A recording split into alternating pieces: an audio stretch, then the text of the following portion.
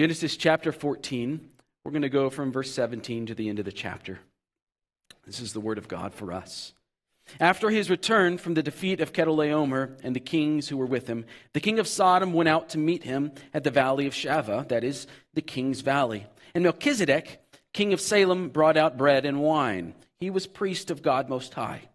And he blessed him and said, "Blessed be Abram by God Most High, possessor of heaven and earth. And blessed be God Most High, who has delivered your enemies into your hand." And Abram gave him a tenth of everything. And the king of Sodom said to Abram, "Give me the persons, but take the goods for yourself." But Abram said to the king of Sodom, "I have lifted my hand to the Lord, God Most High, possessor of heaven and earth, that I should not take a thread or a sandal strap or anything that is yours, lest you should say, 'I have made Abram rich.' I will take nothing but what the young men have eaten, and the share of the men who were with me. Let Aner, Eshcol, and Mamre take their share." This is God's word. You may be seated. Let's pray. Lord, help us to understand this. We read it and it seems foreign and strange. And yet you have something here for us that points us to Christ, that glorifies Christ. So help us to understand your word. Help me to preach in a way that is understandable. In Christ's name, amen. Well, there is an old legend. Maybe it's true. I don't know. Some say it is. Some say it's just a coincidence. But it goes something like this. And maybe I'm being cliche here because of this illustration, but it's okay. It has to do with railroads, right? So you have the standard width or gauge of a railroad is 4 feet, 8.5 inches. And that's pretty well standard in the U.S. It's standard in Western Europe and in East Africa. 4 feet, 8.5 inches from one rail to the other. And the origins of that width, which seem like a kind of random number, are traced back to the earliest railways up in the coal fields of northern England. And the reason they chose that width, 4 feet, 8.5 inches, as the width between the wheels of those first steam trains was because the grooves were already worn into the roads. And they were that width, just shy of 5 feet. And the reason those grooves had been worn into the roads was because the horse-drawn carts that traveled on those roads were roughly 4 feet, 8.5 inches wide. And the reason those grooves had worn that way goes all the way back to the Roman occupation of England in AD 43. So it's one of those measurements, 8 feet, 4.5 inches, or 4 feet rather, 8.5 inches, big trains. It's just one of those measurements that had to standardize and then stay the same. You can't have different sized trains on the same railroad. So it's stayed the same for thousands of years. Silly trivia, isn't it? But it gives you a sense of how ancient some things are and how things change and how things stay the same. And we're going to go see a little bit of that principle, that deep history of some traditions and how they change today. Last week, we examined the nature of Abram's rescue of the captives. And we saw there in that passage how that blessing that we just read from Melchizedek, the king of righteousness, the king of peace, that it was the Lord who had helped Abram in that victory.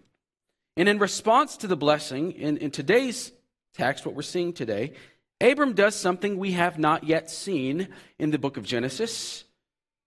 Remember, Genesis is a book of firsts. A lot of things happen for the first time in Genesis that happen again and again for the rest of the Bible. But this is the first time in Genesis that we see a tithe. And in verse 20, look at verse 20 with me, the second part of verse 20, we find that Abram gives Melchizedek a tenth of all that he brought back from defeating the kings of the east in that battle. What is going on here with this tenth? What's happening here with the tithe that Abram gives to Melchizedek? So we're just going to answer 2 simple questions today. What does it mean that Abraham tithed? What does it mean in Abram's context? And what does this have to do with us? 2 questions. What does this mean for Abram? What does this mean for us? So to answer the first question of what this means in Abram's context, we need to understand kind of the political world of Abram's day. Oftentimes, in the ancient Near East, greater, more powerful kings, these are called suzerains, would make sworn agreements with lesser kings who were called vassals. And these agreements were like treaties. The more powerful king, the suzerain, says something like, I will provide protection for you. I will provide land for you. I will provide opportunity for you. You will be a vassal to me. You will owe me a tax, and you will always be loyal to me and only me. The relationship was exclusive. So a vassal could only have one suzerain, the Lord King. And the suzerain was to be held in honor by his vassal. In return, the vassal receives the benefits of being allied to a greater power. So from an ancient Near East politics point of view, what's happening here when we see that Abram gives a tenth of the spoils of war to Melchizedek, it would appear that he's entering into one of these types of honor and protection treaties with Melchizedek as his king. He's recognizing that Melchizedek is a greater king than himself, and he's going to honor Melchizedek in this way. That's what it looks like is happening. And we know that something like that is going on here because of what happens next. With the other great ruler, remember there's two rulers there with Abram. The other great ruler who happens to be there, this would be the king of Sodom. So after seeing, Moses first introduces to us king of Sodom, and then you have the bread and the wine. And after seeing the meal of bread and wine and the blessing given to Abram, and Abram's tithe to Melchizedek, the king of Sodom, whose name means son of evil, remember, he steps up to have his turn with Abram. Look at what he says in verse 21. Verse 21, give me the persons, you take the goods for yourself. Now, to us, we look at that and go, what? He's just demanding persons, giving Abram the goods, but then we don't really understand what's happening here because of Abram's response. But what the king of Sodom is doing here is making a claim to be the greater suzerain-like authority. He's saying, I am the more powerful ruler of these here parts, and all that stuff that you just plundered from the eastern kings, all of that rightfully belongs to me. I'm the Lord King in these areas. And then when he makes this give me the persons, but you take the goods statement, this is an offer. He's actually offering Abram the opportunity to enter into one of these vassal treaties. The unwritten understanding of such an agreement, should Abram choose to enter into this agreement, is that Abram, if he kept those riches that he got from the spoils of war, he would be beholden to King Bera. Remember? Because Bera has given him all of these riches, or given him, in Bera's mind, all these riches. And as a result of keeping that gift, Abram would be vassal to the king of Sodom. Were he to do this, Abram would have to hold the king of Sodom, whose name means son of evil. Abram would have to honor him and hold him in high regard, and he would owe a continual tax to him. Meanwhile, King Bera would get the credit, all of the credit, for Abram's prosperity. So there's a lot going on here, isn't there? There's a lot of cultural information packed into that little give me the persons and keep the goods offer. Well, in response, in verse 22, Abram says, no. Look what he says. Abram said to the king of Sodom, I have lifted my hand to the Lord, God Most High, possessor of heaven and earth. That means he's sworn an oath. That's what lifting the hand is. I've sworn an oath to the Lord. It's very much like in court when you raise your right hand and swear to tell the truth. Abram is saying, I have raised my right hand to the Lord. I've made an oath to the Lord, the greater king, who possesses not just Sodom, not just Canaan, but the entire earth. And on top of that, all of the heavens. He's king over the earth, and he's king over all spiritual beings. That's what's embedded into Abram's statement now. Now, when did Abram swear this oath to serve the Lord? It wasn't in last week's text. It wasn't going back to chapter 12. You're not going to see anything where he raises his right hand and swears an oath to the Lord. what is Abram talking about here when he says, I've already committed myself to the Lord? Well, he's actually talking here about the tithe that he just gave to Melchizedek. By giving a tenth of the spoils of war to Melchizedek, the priest of the Lord, Abram has lifted his hand. He has sworn an oath to be vassal to the greater king. He's entered into one of these honor and blessing treaties already. The Lord is Abram's suzerain. So hold on to that, because Abram goes on. Look at verse 23. In that raising of my hand to give my allegiance to the Lord, I swore, what he says, that I would not take a thread or a sandal strap or anything that is yours. Now remember the exclusive nature of these treaties. Once Abram entered this agreement with Most High King, he could not also enter into another agreement with another king, which is why he says, I won't take anything from you, son of evil, lest you should say, I have made Abram rich. Again, Abram wants everyone there to know that it is the Lord Most High and no one else who is the source of all of his earthly blessings. He goes on, I'll take nothing except what the young men have eaten. So presumably as they're coming back down from battle, the soldiers are eating as they're on the way back to Salem there. And then he says, let Aner, Eshcol, and Mamre take their share. And these are Abram's three buddies that he stays with. Because Abram is just, and because he wants to maintain his relationship with those who served him, and because he doesn't trust the king of Sodom, Abram at the negotiating table here ensures that the soldiers, his soldiers and his allies have their share, and then he leaves everything else. He won't even take a scrap of leather. He won't even take a thread from King Bera. So what we're seeing here is that Abram, at the negotiating table, is being offered untold riches. We're not told how much they brought back from those eastern kings, but it's a lot, apparently. But Abram knows that his allegiance is to the Lord, and that is more important to him. He has sworn an oath to the Lord through his tithe. So rather than taking what the king of Sodom is offering Abram here, Abram maintains his service to the Lord, knowing full well that he must forfeit everything.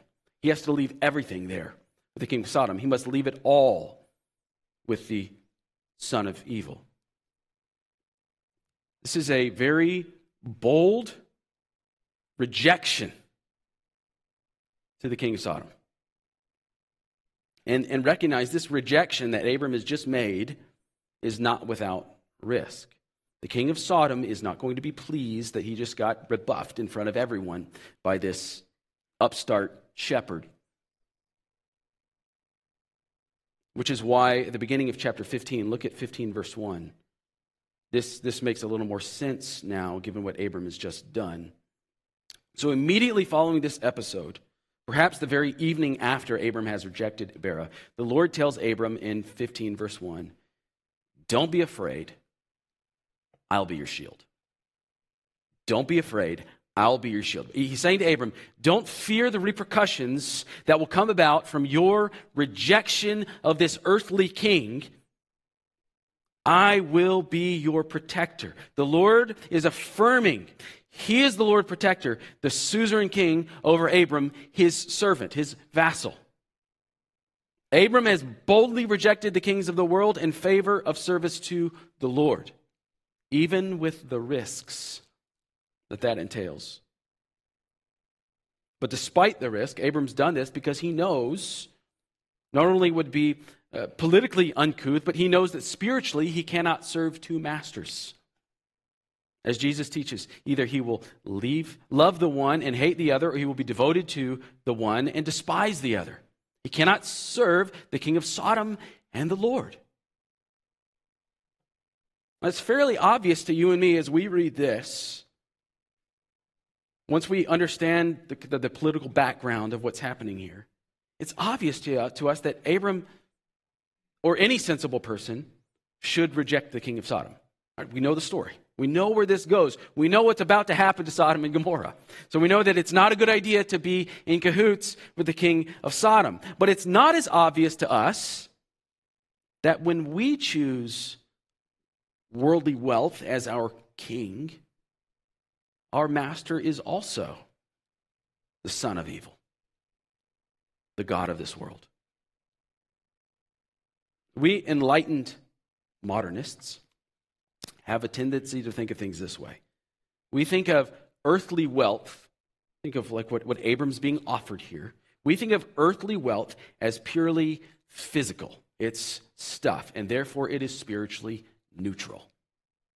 And so we compartmentalize our spiritual life to church and prayer and the Bible, while everything else that is physical is unrelated to the spiritual. That's how we think. And with this way of thinking, we can pursue, at least we believe that we can pursue earthly security with our bodies and simultaneously eternal security with our souls. But what Jesus teaches, what Abram is showing us, is that there is a deeper reality here, a reality that goes all the way back here to Abram. When we choose to put our securities, our trust, our ultimate hopes in the things of the world and the kings of this world and the powers of this world, we are not making a spiritually neutral decision.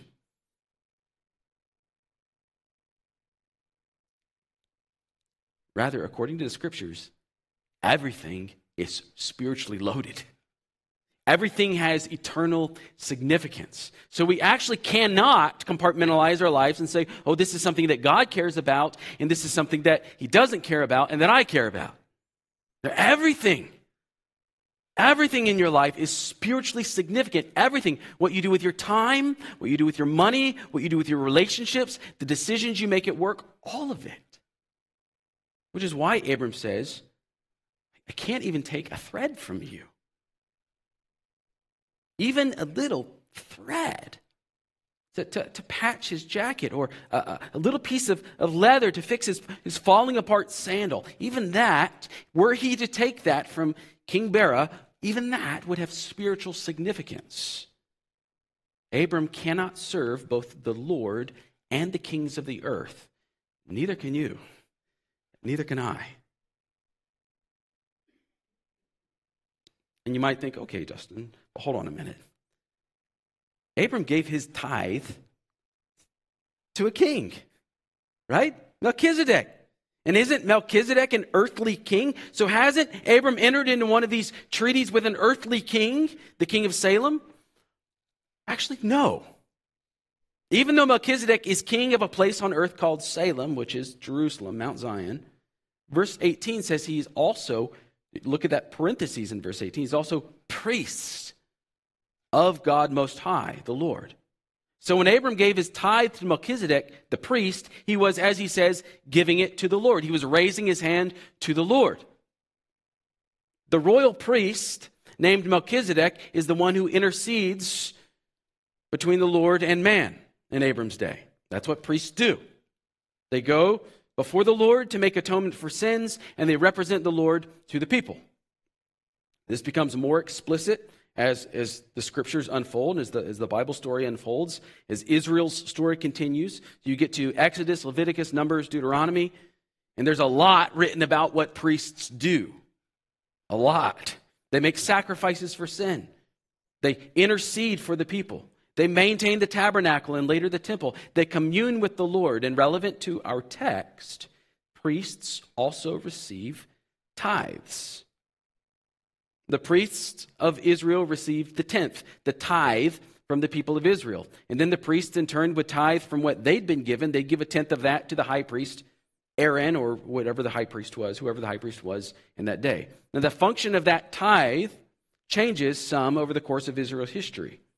So from Abram all the way to, say, the book of Numbers, and Numbers describes when Israel has gone into the promised land, and the priests, every tribe is given land except for the priests, the Levites. They don't get any land. The Lord is their inheritance, and so they are supported by the other 11 tribes. That's what the tithe functioned as when they go into the promised land. But it wasn't purely just a matter of efficiency. Israel understood, just as Abram does here, Israel understood that they were giving to the Lord when they gave to the priests. And the priests understood they were giving to the Lord when they gave to the high priest.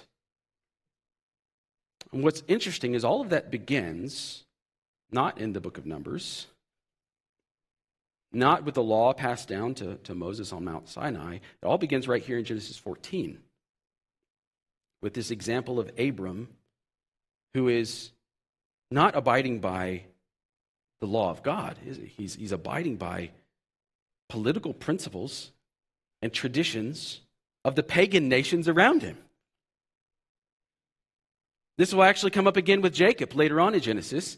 Abram's grandson Jacob commits to give a tenth of what he has to the Lord because the Lord tells Jacob he will be Jacob's protector and provider. A tenth was what was traditionally in the ancient Near East owed to a suzerain lord or a lord protector. So that's what Jacob commits to, just as that's what Abram has committed to. So the precedent that is set with Abram that becomes law for the Israelites under Moses is that the Lord is king over all. The tithe, we're asking, what is this tithe that Abram's given? The tithe represents service to the Lord. For the people of Israel, honor and homage belong to the Lord. And the tithe is a pledge of that allegiance. Abram's tithe, in our text, shows us that his hope is in the Lord and the Lord's promises, rather than the things and the kings of this world. So the question is for us, all right, does a tithe mean the same thing today? Is a 10% offering to the church how we as Christians today are meant to show that the Lord is our king, just as Abram showed that the Lord was his king when he gave to the priests, or as Israel showed that the Lord was their king when they gave to their priests? Is that how we show our allegiance to God today? And what better time of year to ask this question, right? It's the first of the year. Lots of churches kick off their year with a giving campaign to get in good financial position for the year. We've got a new budget, and it would be strategic for me to say, yes, if Jesus is your king, then you must give 10% of your gross earnings, or else you are not truly loyal to Jesus. So let's all make New Year's resolutions to tithe, and that would be, I'm not going to do that. No, I'm not going to do that. It would be strategic, absolutely. It would be manipulative, yeah, probably. And would it be biblically sound? I don't think it is. We show, as Christians, we show that we belong to Jesus, that we're loyal to Jesus as our king, not through tithing, but through living out the transformation that he has created in us, through dying for us and causing us to be born again by the Spirit. Or to put it another way, we show our loyalty to Jesus, our allegiance to Jesus, the same way that Jesus showed his allegiance to the Father. How is that? Through death. When Jesus Christ, our high priest, made his offering before God, he did not give 10%. He gave his entire life. And when Christ gave his life, not only did he make atonement for you and for your sins once for all as the great high priest, but as your Redeemer, he purchased you entirely. So then listen, identifying with Christ is not a matter of a 10% honor gift. Showing our allegiance to Christ is not a matter of a financial gift. Rather, by the power of the Holy Spirit in us, we are crucified with Christ, we die, we're buried with him in baptism, and then as Christ has been raised up, so are we raised with Christ. So how then do we show allegiance? Remember, Abram was showing allegiance to the Lord through this political offering. How do we do that? How do we show allegiance to the Lord as king today? First of all, repent of the evil of making yourself king and using the people and the wealth of this world as objects to serve your kingship. First, so repent. Then identify with Christ's death on the cross for you and die with him. Be baptized. Baptism into Christ's death and resurrection, into the new life, is how we show that Christ is our King and that we belong to his kingdom. Baptism is similar to Abram's tithe. It's not a one-for-one correspondence. It's similar. Listen, it's similar to Abram's tithe to Melchizedek. Here's how it's similar. Baptism is our raising our right hand to the Lord and swearing allegiance to him as king. And it is likewise, when we are baptized, it is likewise a rebuke of the devil and his domain in a way similar to Abram's repudiation of the king of Sodom. Do you see the parallel there? So through being baptized into Christ's death, we are raised up into the new creation life. We who are in union with him through faith then live that born-again life, that new creation life, as an ongoing testimony that we serve Christ as our King.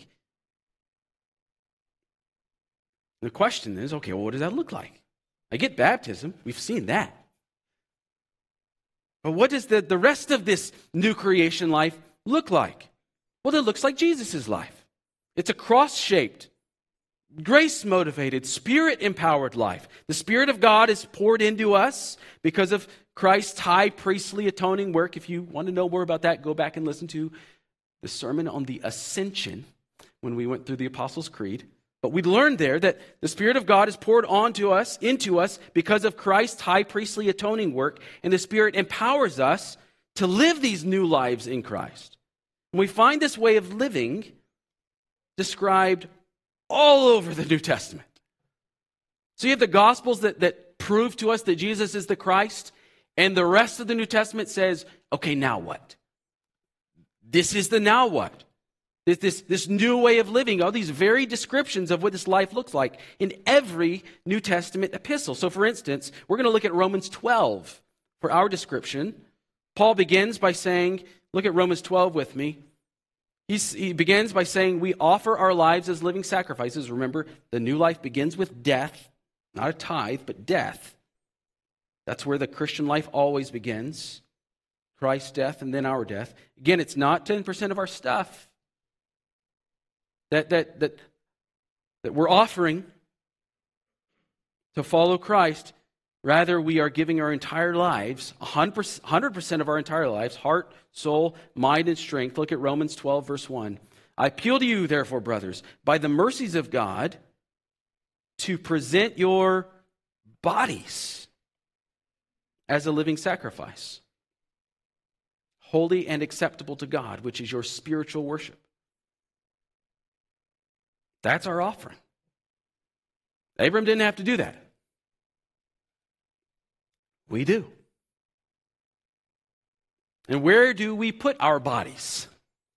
All right, so where do we lay down this 100% offering?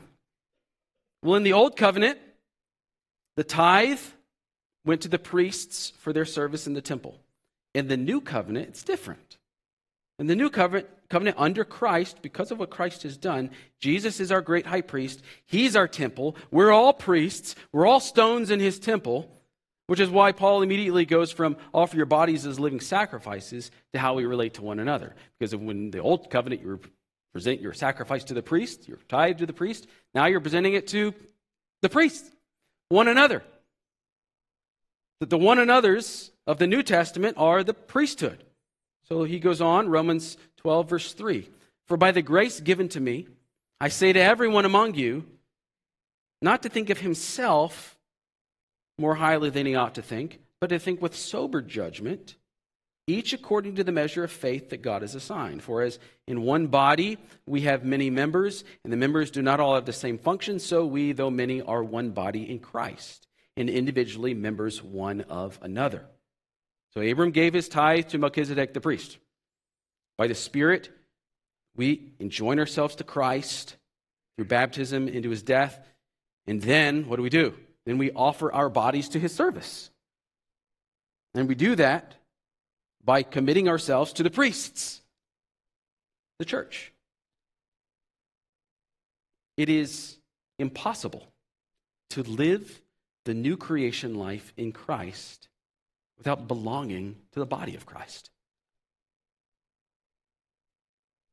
You can't serve Christ's body if you are estranging yourself from the members of the body.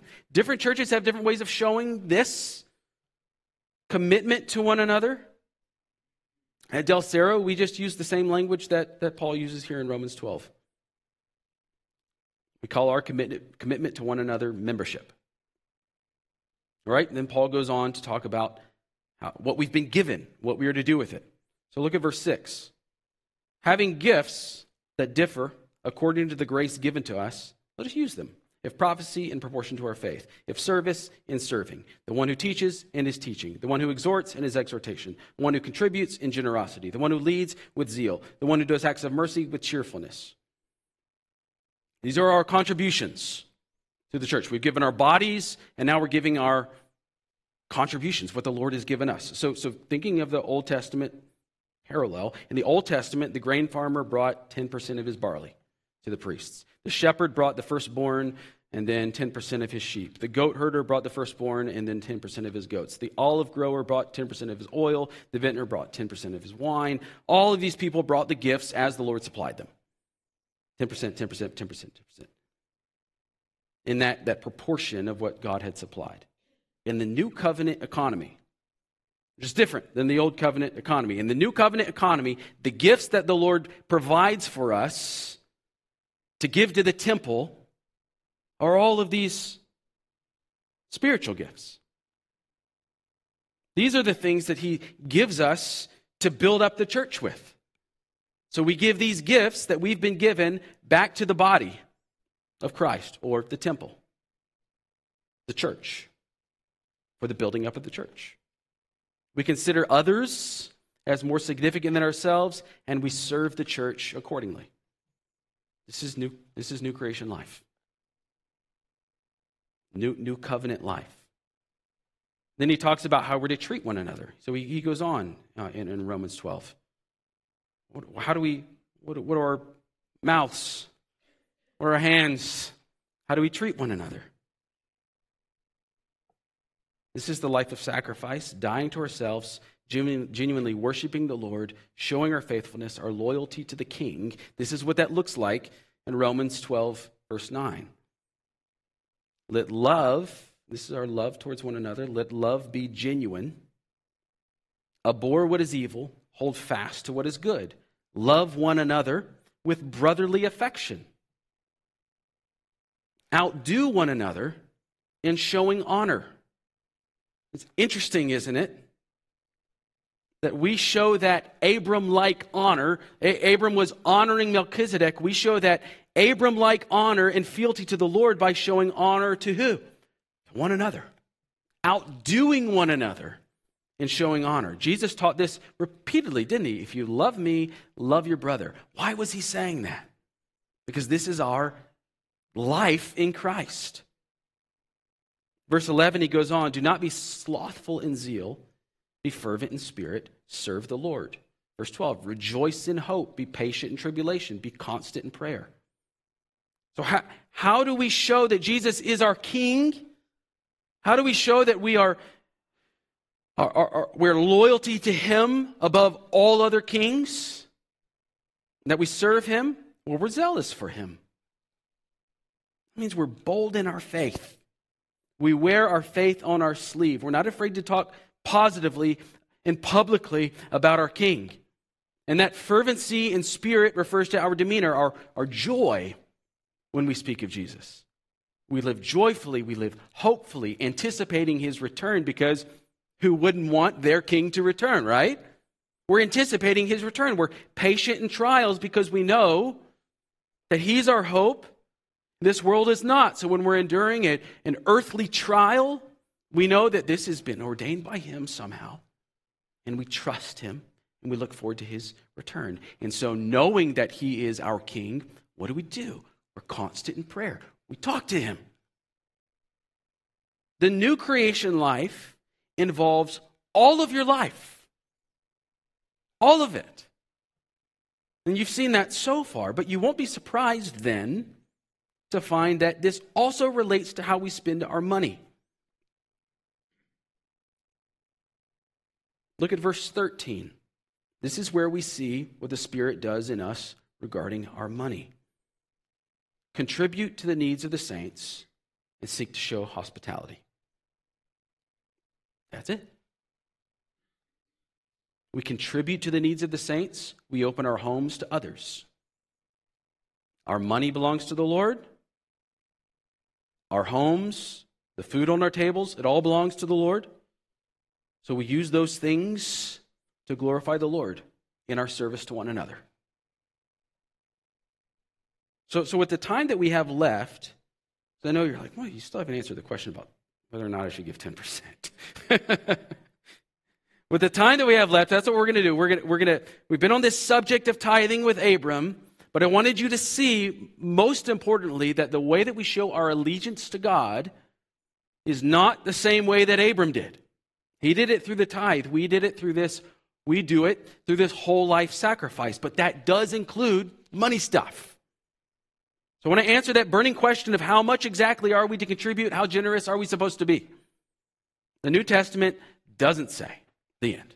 That's right. In the book of Acts, so we'll start with the book of Acts. In the book of Acts, in the first publicly recorded New Covenant offering. So we have the end of the age of the old temple and the beginning of the age of the new temple, and somebody brings an offering. What does it look like? Well, it's a man named Barnabas who sold a field, and he gave the proceeds to the church to distribute to Christians in need. And sometimes we think he must have sold everything he had. No, the Bible doesn't say that. But what percentage, let's ask this question, what percentage of Barnabas' overall wealth was in that field? The Bible doesn't say. Luke doesn't tell us. Maybe it was all he had. Maybe he had several fields, and this was one of them. Luke doesn't tell us, because the point is not the percentage of Barnabas' wealth, but the transformation that had taken place in his heart. Barnabas' love for Christ, his allegiance to Christ was displayed first in his repentance and faith, then in his baptism, then in his commitment to other Christians. In his generosity towards his brothers and sisters in Christ. And that generosity is what is being commended in Acts chapter 4 with the first New Covenant offering. It was generous. How much was it? Generous. The tithe in the Old Testament law gave us a number. It presented a number with which we could be satisfied that we met an obligation. We did it. I got the number. I met the obligation. I checked the box. But the new covenant under Christ is not that way. Because in Christ, it is the Spirit in us gradually creating us in Christ's image from one degree of glory to the next. We wouldn't want that degree of Christ likeness to stop at a certain percentage, would we? We don't want our Christ likeness to top off at 10%. So I think the apostles are intentional, very intentional, in encouraging unlimited generosity. So even though the New Testament never gives us an exact number, and I think that's intentional, there are plenty of opportunities for the apostles to give us an exact number. The Lord doesn't do it.